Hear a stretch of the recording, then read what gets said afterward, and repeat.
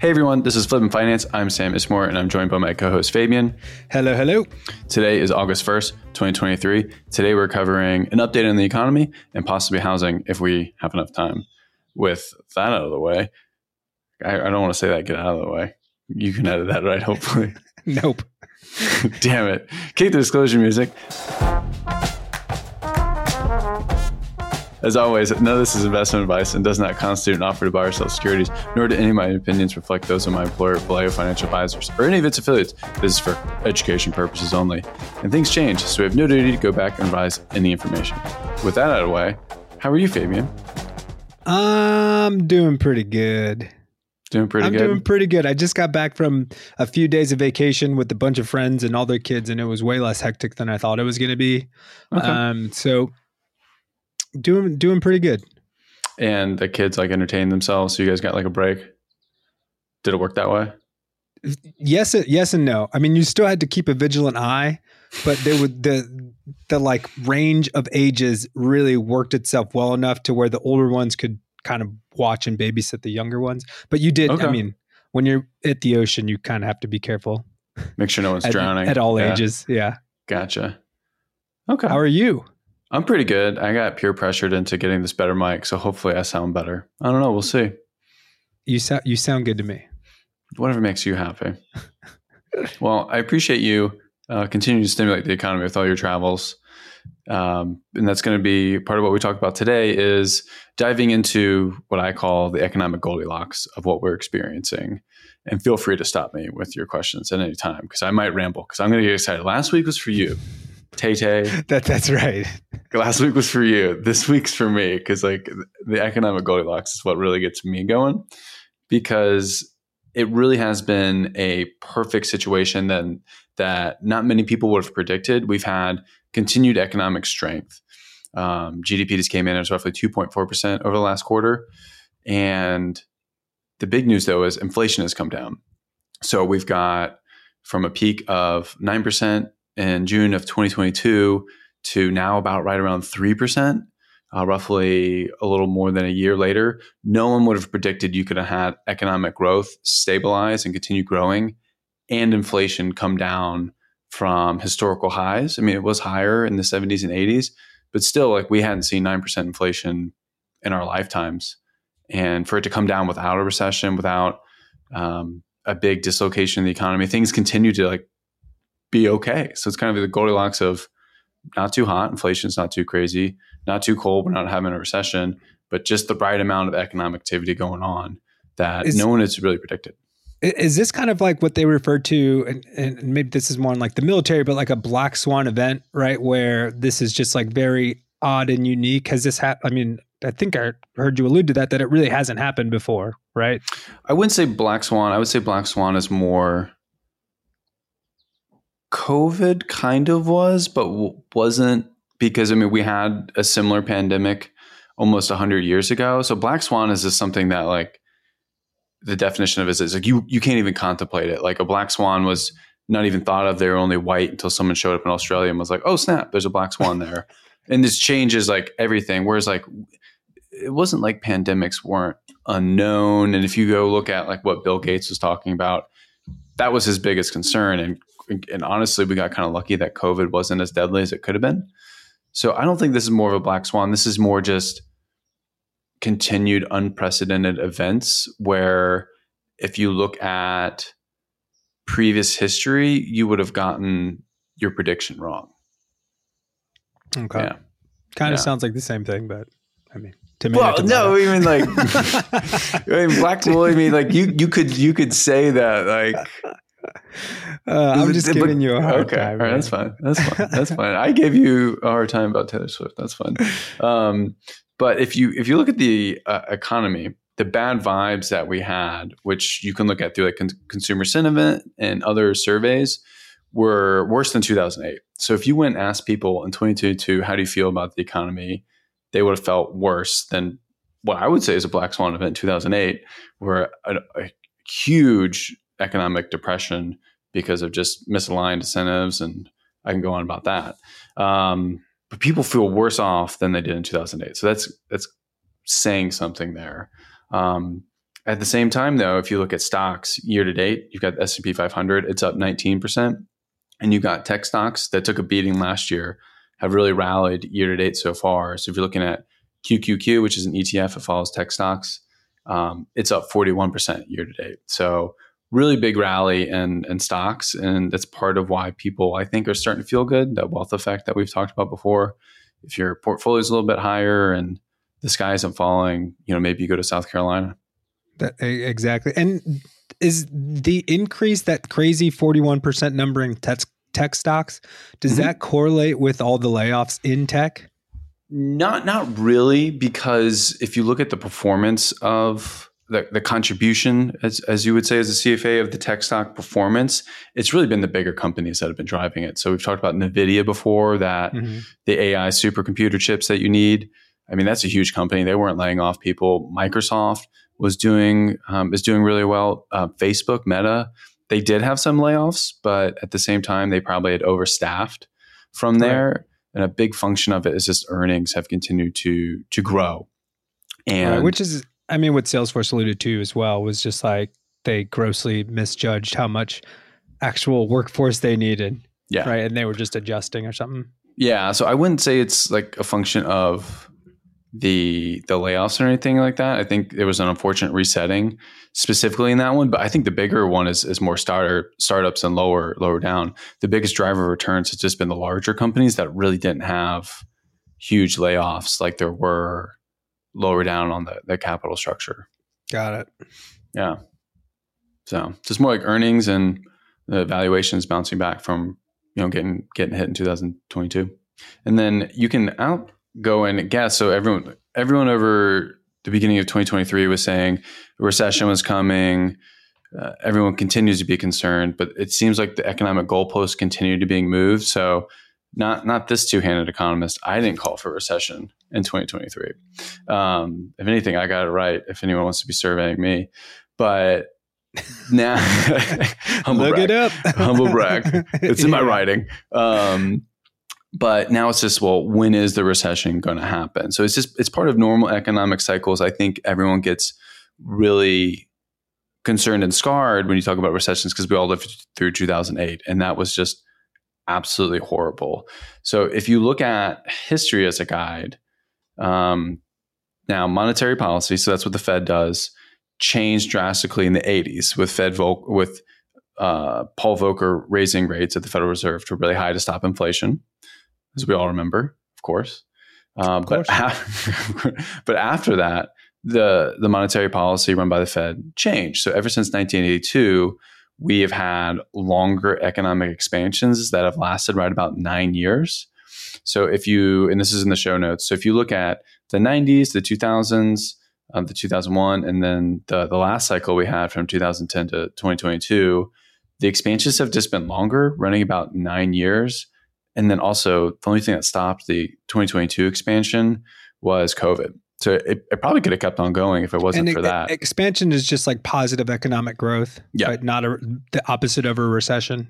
Yep, exactly. Yeah. So recession is the rule of thumb of a recession is 2 quarters of negative GDP growth, but that's not like the actual definition. There's like 6 factors they look at. So we had a mini blip in beginning of 22, but that was just a resetting in the economy. It wasn't really a real recession if you look at the 6 factors of that. But just expansion is just, you might have like a little blip in a quarter or something like that. Expansion is just continued growth in the economy. Mm-hmm. So, other prognosticators are calling for a recession. If you follow politics at all, everyone's claiming the world's going to end and everything like that. I would just shut that off. But if you look at history, if politics is going to get really weird a lot quicker with primaries coming up. But if you look at the history, it would say that we have longer to go, even 3 to 4 more years in this cycle before anything would happen on that. I mean, this just sounds like anytime we talk about the debt ceiling is that it's always coming, and then Sure. like it never comes, right? And then it's like, oh, here it comes again. And then, to your point at the beginning of this section is just like they keep moving the goalpost, right? But I'll take that, as long as the recession continues to go away, it's almost like a way to keep the people in check. And I tried to put your question about the U.S. debt ceiling into this newsletter, but I ran out of space for it. But like we've added like 1.5 trillion in debt ever since the ceiling got raised. You haven't heard about that, have you? No. Right? Yeah, exactly. Yeah. I'm gonna put my tinfoil hat on.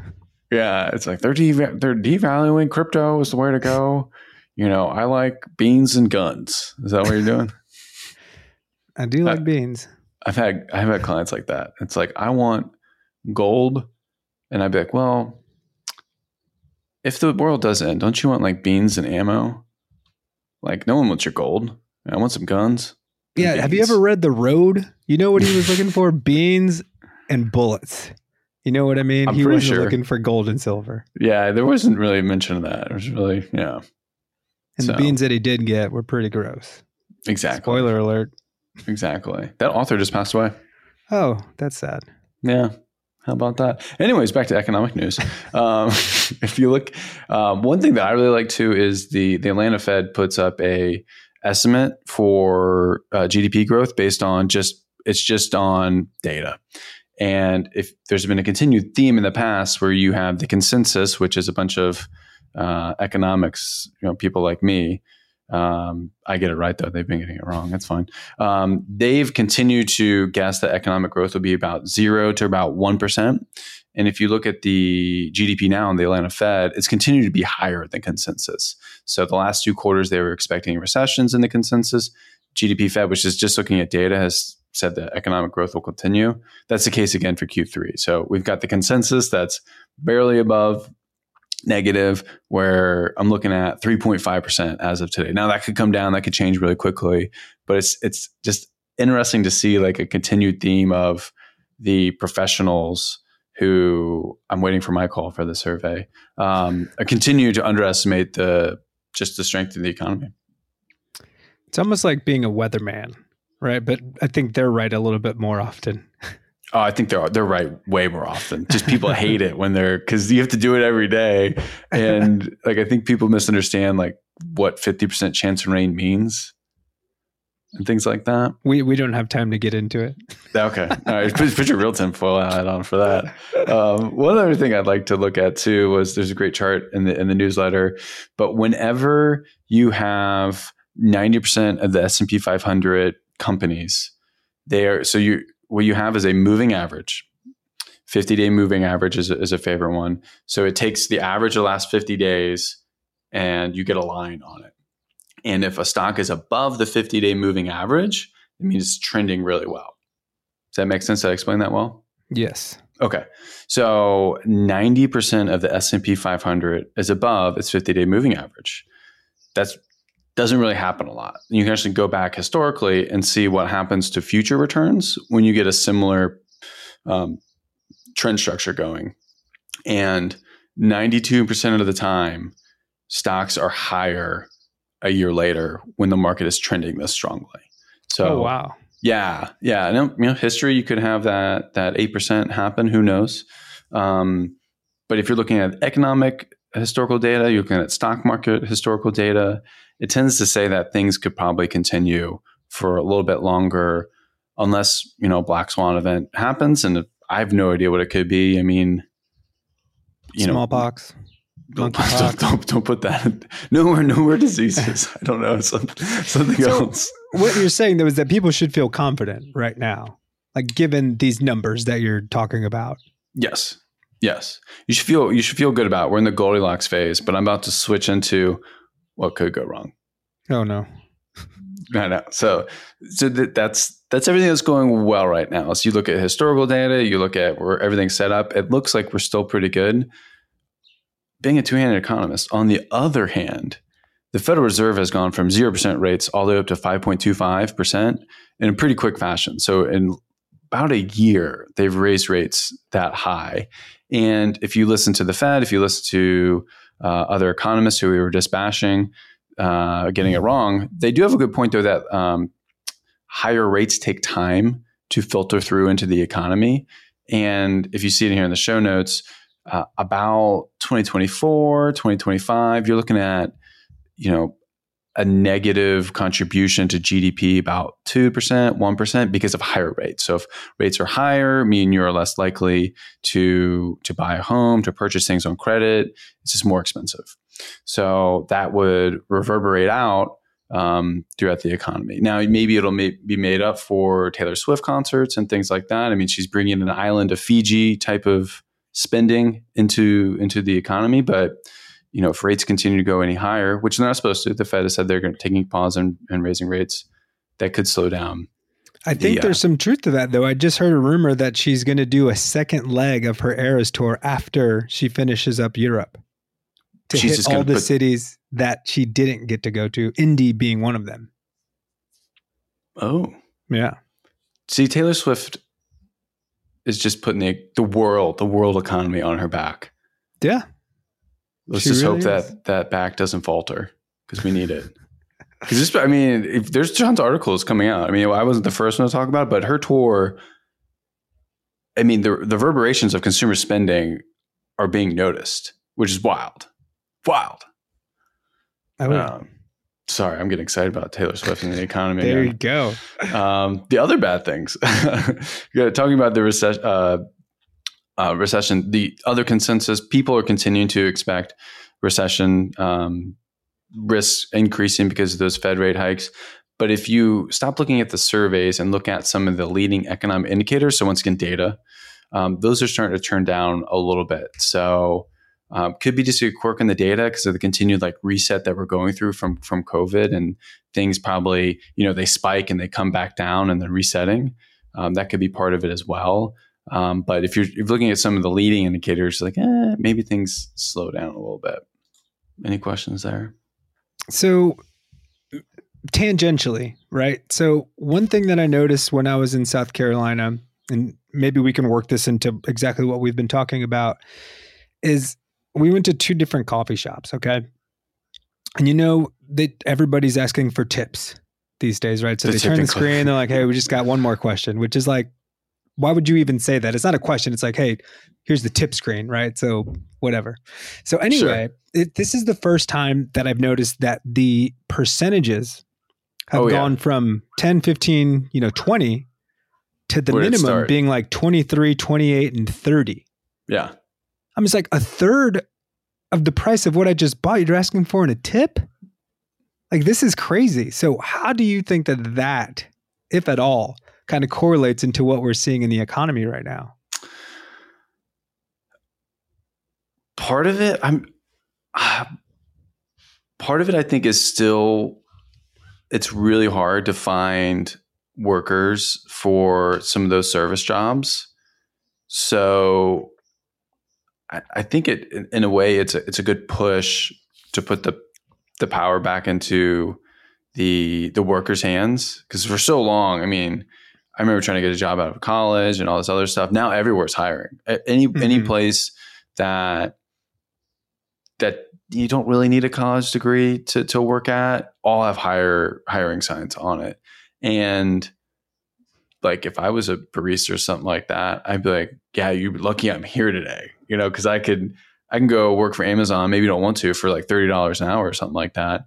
But I think part of it is power back to the worker, but also all these companies are trying to figure out how to pay their workers more with inflation and competition. And an easy way to do it is push it onto the consumer. So instead of raising prices, they kind of raise it through this odd tipping culture that we have now. Yeah, which is crazy because it has that negative impact on me. If I'm seeing a 30, I'm like, well, I'm just going to go to the lower or custom, right? And just do my own math, or maybe get completely turned off and not tip at all. Not that I ever really do that, but it's it's kind of infuriating at a point, right? And I don't need the service industry to come attack me for this, but you said something interesting. It's just but if inflation is coming down, how does that have the negative, the adverse effect of raising that, right? So Well, it's almost like you get accustomed to these inflationary numbers, and then that isn't commensurate with when the inflation rates come down.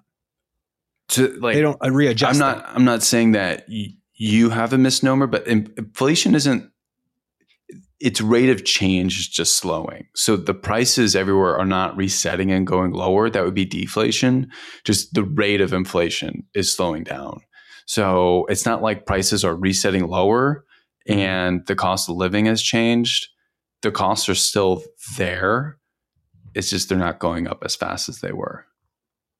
So like we had huge inflation last year, but it's not like those prices have come down. It's just they've stopped going up as fast. Right. Yeah. And I did see an article, obviously didn't read it, but that the average price of a brand new car is like north of like $30,000 or something like that. Yeah. When in the past it was like, I don't know what the number was. I just saw a couple things and I was like, oh, I'll bank that. Oh yeah. So I think that's still it's exactly where it is, where prices have increased so much, but they're not going to come back down. I've seen articles like that before. But like any new car, you're talking 35,000, which just, I don't know. That just seems really high. Just like if any new car you go looking at, you're in the 30s, you're just okay. Here we go. Different. Here we go. This is coming from moneygeek.com. As of March 2023, the average price of a new car is $48,008, according to Kelley Blue Book. Okay. That's crazy. I'm seeing that now too. Yeah. For a new car, almost $50,000? That's nuts. But that goes exactly into what you're talking about with inflation is not going up as much, but it's not like these car prices are coming down. So they've increased roughly 27% since pre-COVID. I doubt they continue to increase at the rate that they have in the past, but it's not like it's going to go down unless you have a recession of some sort. It's like that saying. It's like once you give up your rights, they don't give them back, right? So it's like once you've paid this much, once you've paid this much for a new car, they're not going to go back and be like, okay, we're going to discount it again. Yeah, it does look like the full size cars came down a little bit, so that's good. You got that going for you, but everything else is higher. Man. So, yeah, Ferraris ain't cheap, bro. So one of my new clients is huge into Porsches, and I got like an hour education on that last week. So riveting. Well, I listened to this whole podcast, like a 3-hour history on Porsche. It's pretty sweet. I'll send it to you. It's amazing. We can listen to it on our car ride up. Ooh, yay. Do we have time for a quick housing update, or should we shelve it for next week? Depends on what you mean by quick. There's a joke in there, but I'm gonna let that slide. So I think the housing and economy they go hand in hand, and there's 4 factors to really look at when you're thinking about housing. It's supply, demand, affordability, and credit availability. But I think it makes sense to take a step back and was like, how did home prices get to where they are today? Because it's not like rates were really low in 2018 and 2019 before COVID. It's the low rate phenomenon wasn't really 100% what drove housing prices. One is that office space became really less desirable. I think a lot of value from office spaces got funneled over into single family homes. So that's one. And this is even pre-COVID, you think? No, this is like COVID. So as we hit COVID, so pre-COVID, I mean, like rates were low. So in the show notes here, you could have gotten a mortgage rate. Let's look at here. We're at about 3.5. Mm-hmm. Still pretty good. You know, you wouldn't bottom tick mortgage rates, but that's still like an incredibly affordable mortgage rate that is only 1% above inflation. That's still really, really low based on historicals. But you hit COVID, I think a lot of the value in offices shift to single family homes. Remote work and everything like that, people wanted the bigger homes and wanted to get out of the city. At the same time, everyone was talking about millennials finally forming their own housing formation. And COVID definitely started that. So here is a stat that I got from a Bloomberg podcast. So if you're looking at household formation, you would have said demographics warrant 1.3 to 1.4 formations per year over the last 5 years. What is a formation? So that would be like I move out of my apartment with my roommate and I'm now on my own. So that would be a household formation. I move out of my parents. I now I'm on my own. Got it. Okay, that makes sense. So forming your own, like you're on your own. Yep. In the last 3 years, we've seen closer to 1.8 million household formations. So it's about 25 to 30% higher over the last 3 years versus pre-COVID. So you have a ton of people that finally went out and formed housing on there. So that was a really big part of it was, in my opinion, the shift of value from homes and then people actually going out and forming homes because there's a big backlog of people who didn't do it on there. I'm going to pause for questions before I ramble. No, you got it. Okay. Supply, and I'm going to have like an overarching conclusion on all this, so I'm going to run through it. Supply continues to be pretty low. So if you look at it year over year, sitting here in July, according to Redfin, active listings are down about 17%. And the reason for that is a lot of people are just locked into those really low mortgages. So if you bottom ticked mortgage rates, you were looking at something like 2.5. I've seen a couple at like 2% mortgages. That is amazing. Mm-hmm. So you have these people sitting with ultra low mortgages. And then from that same podcast, 79% of mortgage homeowners have a mortgage rate of 3.5%, 79% at 3%. So like they're not incentivized to move at all from that. So it's just kind of wild in my opinion. And if you go and look at the median affordability of a home. So in 2020 and 2021, the monthly payment for the median home, it's now about $390. I think back then the median home was around $350 off the top of my head. The monthly payment was roughly about $1,600 from affordability standpoint. Now you're sitting at $2,600. So not double, but we're up like 60, 70% on the monthly affordability of these homes. So you've had this big spike up in the median price, and now it's coming back down just because you have higher rates and you've got people that are just, why would I move? I mean, I don't know what your mortgage rate is, but I have 2.75%. That's where I'm at. And it's like, well, if we move to Denver, I'm going to try and keep that house. It's such a great asset at that debt level. But then you have the median price, it's resetting a little bit. So median home price is about $390. It was a lot higher than that. It's come down. So not like a crash, like someone say, but just like a modest reset. So if you look at where I expect housing to go to the future, I don't think it's doom and gloom. So you got really low supply because me and you don't want to move. That's right. You still have demand. People like want houses. We're behind on single home family construction. And on top of that, rents are finally stopping going up. Part of that inflation number coming down. The issue though is affordability. These are still really, that's a big chunk for the median family to do $2,600 on a $390,000 home. It's a pretty big monthly paycheck because of the inflation and the interest rates. So, but credit still tends to be there. So if you look at all four of those, and with the Fed stopping its rate hikes, and maybe they cut a little bit next year, mortgage rates will come down a little bit. It seems like housing is at this kind of like we talked about earlier, where you have this big jump, and now housing's kind of plateauing. It's kind of the same. And when you say that credit is still there, what do you mean by that? Oh, like you could still, if you're a qualified borrower, you could still go get a mortgage. Oh, right. Yeah. They're not like halting giving out loans. Yeah, they're not. No. It's just underwriting's a little tighter, but if you're a qualified buyer right now, you could get one. Also, like banks are dying to do mortgage business right now because all those active listings are lower. Not people are putting their homes on the market, so mortgages are really slowed up. So they want to be tighter, but also like the mortgage business has really slowed. So that's kind of meeting in the middle from a credit availability standpoint. That's my housing prediction. I love it. So no crash, just modest plateau. Okay.